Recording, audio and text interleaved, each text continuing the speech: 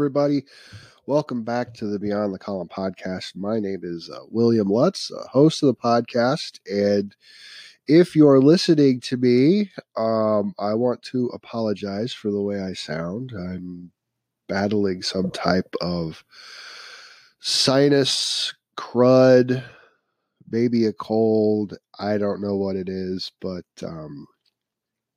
it's not been the most pleasant of experiences, but I still feel I could go out and do the things that I do on a regular basis and function as a normal adult. It just makes me sound a little weird and stuffed up and very nasally. And so if you find the side of my voice very offensive, I apologize sincerely for that, but these things are going to happen. And, you know, I've heard from a lot of folks that just are very interested in the things that we talk about here on a weekly basis. And so it's like we've got to provide the listeners with what they want. And so regardless of how I sound, we're going to continue to work through all of those types of issues, and we're going to continue on with this project. So yesterday on my own personal Facebook page, I shared an article that I saw from The Atlantic talking about Americans strongly disliking PC culture. And one of the interesting things that came from the article was that among the general population, a full 80% believe that political correctness is a problem in our country. Even young people are uncomfortable with it, including 74% of those aged 24 to 29 and 79% of those under age 24. The paragraph concludes by saying on this particular issue, the woke are in a clear minority across all ages. And that led to a pretty interesting discussion. In fact, one of our tried and true listeners, Scott, asked, Bill, you're in government. How do you balance working for the majority that elected you versus protecting the minority's needs? While elected by a majority, you still represent all of Troy. Yes. Well, a little bit of backstory is that I am also an elected official. I am serving my first term on city council in the city of Troy as an at-large member. Our city council has 10 members. We are led by a president of council. Her name is Marty Baker, and Mrs. Baker does not get to vote on any legislation unless there's a tie. But she is responsible for running the meetings, and she also assigns items that come up for resolutions and ordinances, kind of the stuff we talk about, to different committees. So those are her major responsibilities. And then there's 9 of us on council. 6 of us come from separate wards or districts within the community, in which only individuals within that ward or district vote on those individuals.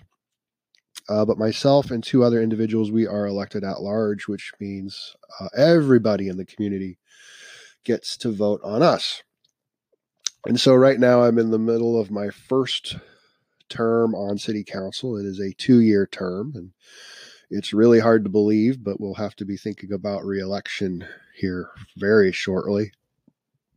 The nominating petitions are due in February, which might seem like a long time, but you do want to get out and get signatures and begin kind of laying the groundwork for a successful campaign. And all of that does take some time and effort and energy. And so it's just part of the work that goes into it. Oh, excuse me. So getting back to Scott's question of, how do you balance the working for the majority that elected you against the minority. Majority voted for me, but how do you protect the minority rights through all of that? And it's a really good question, but I think we have to take a step back. I was elected in a contested race in the primary in May of 2017. And in that election, I received just a handful of votes as compared to the entire community. And so that was 900 votes that I received. That was enough to get me elected in a community of 25,000 people. So it's very difficult for myself to believe that a majority of residents elected me to my position, when in fact it was a clear minority. And what I've learned is that there's very few majorities out there. There's just a lot of little minorities. There's a lot of little groups who care about one particular issue or one particular item. And that's kind of what they care about. That's their bread and butter issue, whether that be, particularly in our case, whether that's bike lanes or zoning issues or traffic issues or whatever it is. It's not like there's a majority out there. It's just that there's a lot of little minorities, and people shift from minorities. And so there's not a clear-cut constituent that you know is going to be checking off all the boxes on particular issues, and you can put them nicely in one category. It's one thing that gets me fairly upset about the way we treat political discourse in America today. There are very, very few people that check all the boxes of one particular ideology over another. I think we're all just kind of a mix and a hybrid of ideas. And when we go into a voting booth or we think about things in a political nature, we do kind of have to pick a side, and whatever we look at in terms of what we value the most, that's kind of the side we go on. But when we tear it all down, there's going to be a lot of areas in which people on different sides of the political aisle will actually agree with. And we see those agreements probably more on the local level than we do the national level. Spending $500,000 that you have budgeted for putting in new water lines in an old part of town where they need replaced is not necessarily the most burning partisan political issue you'll ever have. And folks from both parties could agree on, you got to put in the water lines. So what does that mean that my job is as kind of an elected official?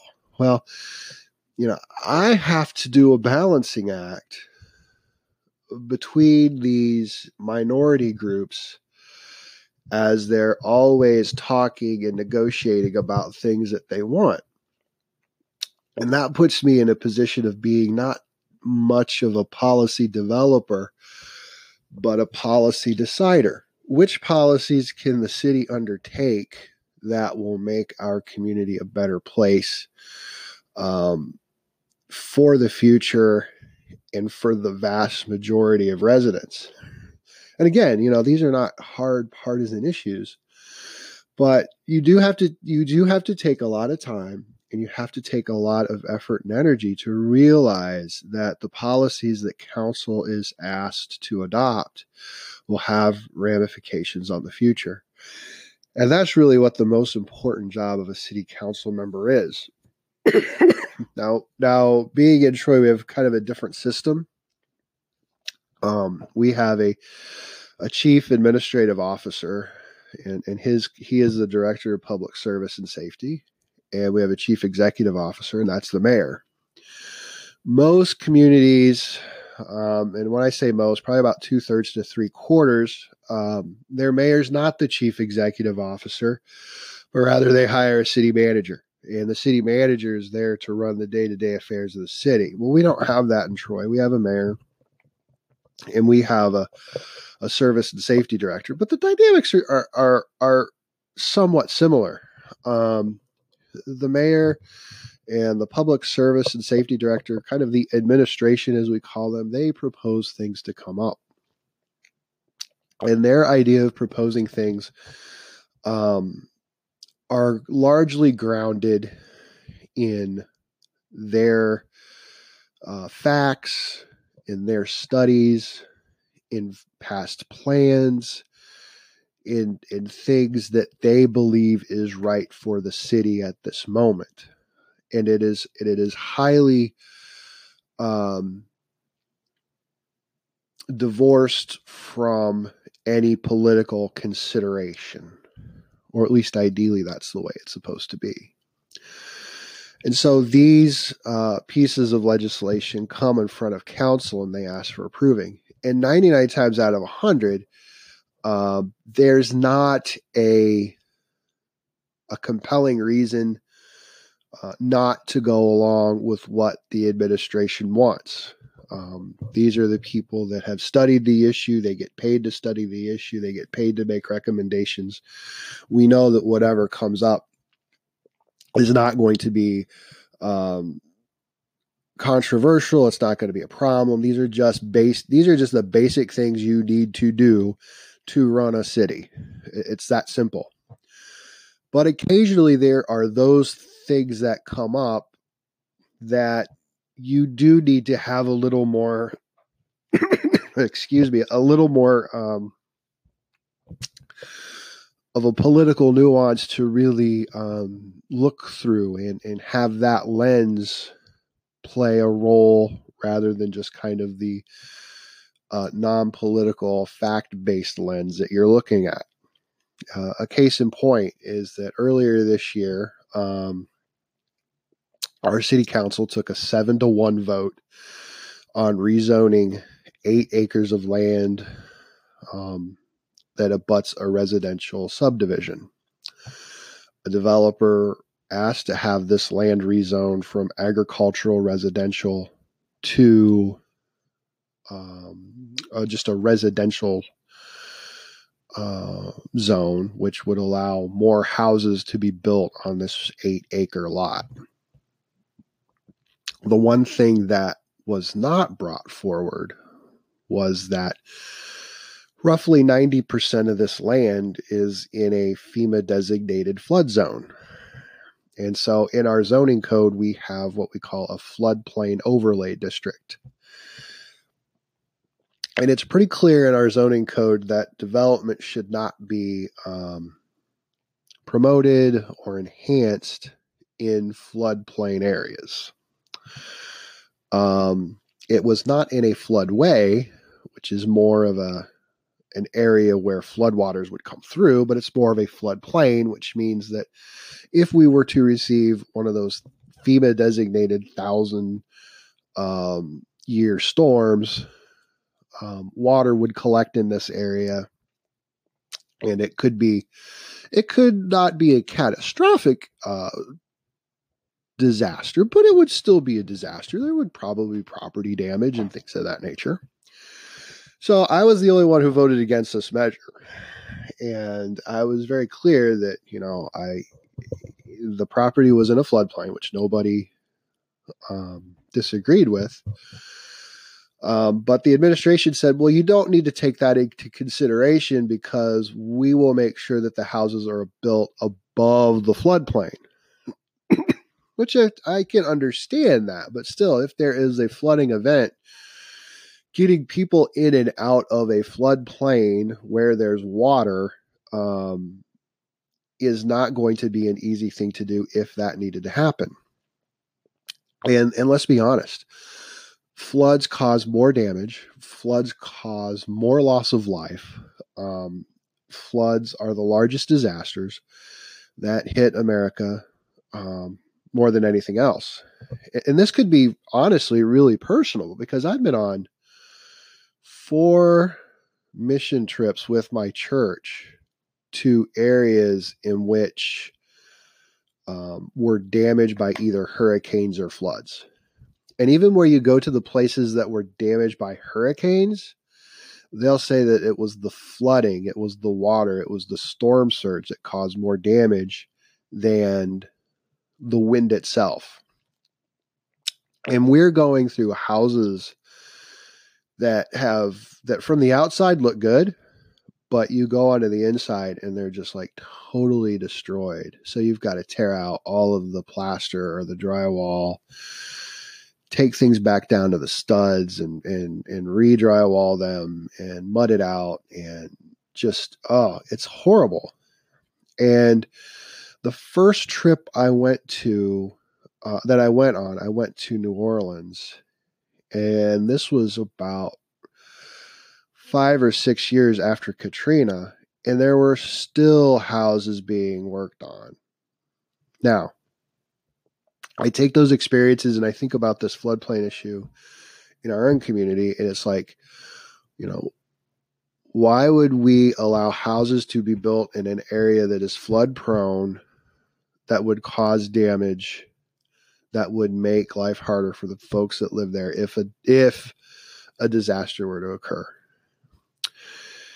And those types of arguments that I made they kind of fell on deaf ears, because they put a lot of stock and faith in the administration's feeling that this was not, we could not deny the zoning just because it was in a floodplain.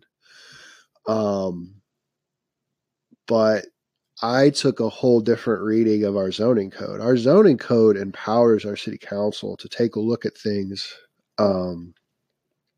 like environmental conditions and make a best judgment on those types of issues. And so my best judgment, it was like, if we could take environmental concerns into consideration, there's no reason for us to have houses built in a floodplain. And so maybe that was an interesting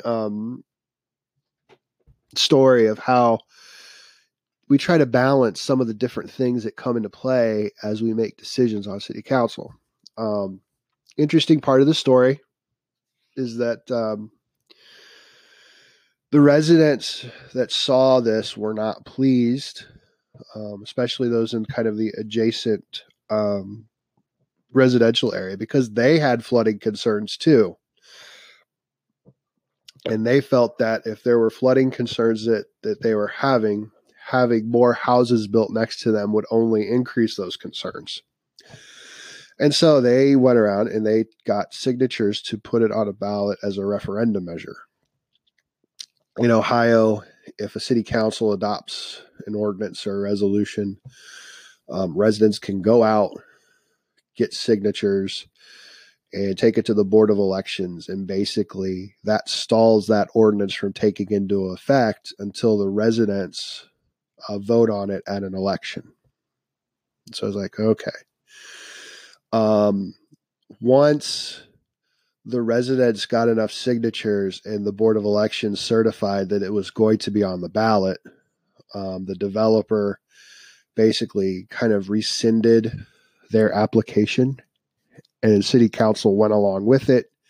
So basically that land stayed in the agriculture residential district, and that was the end of that.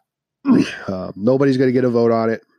Funny thing is that it was that land was put into a different project, which was much larger. That land is now being rezoned for development. And you're thinking, well, why did you allow that to happen, Lutz? Because when you looked at the plans, they're putting in a retention pond, which basically covered the entire area of where those houses were originally going to be built under the first proposal. And so it was like, this makes sense. So that's why I went ahead and voted for it. I think every council member voted for it. And so that's kind of how those things go. At the end of the day, council becomes kind of the conscience of the community in terms of values and the ethics that it wants to uphold in terms of what this community wants to be. I'm not saying the administration doesn't do that, but that's not the administration's job. They're there to propose items that are fact-based and make sense for the community based on past practice or based on practices of other communities that have done it well. And we become a filter on council in which most of the community's feelings and thoughts and ideas kind of get transmitted into some of that legislation. And you'll see those things come up later. I know you will. And really, those things aren't really in conflict a lot of times. Like I said, 99 times out of 100, there's no conflict between what the administration wants to do and kind of the general consciousness of the community. But there are times where that does happen, and then council has to kind of play a more enhanced role of being that voice of consciousness in the project. And so I hope you enjoyed this podcast, Scott. I hope this answers your question. we rambled on quite a bit. But that's what I get to do on this. And I hope you enjoyed this edition of the Beyond the Column podcast. Feel free to tweet us at Beyond the Column. Send us an email, beyondthecolumnpodcast@gmail.com. Look for us on Facebook, facebook.com/Beyond the Column. Looking forward to talking to you again next week, but I'm really looking forward to getting rid of whatever this is in my head and in my nose. And I apologize for all the coughing and all that other unpleasantries that this has caused. So have a great week, everybody. Thank you.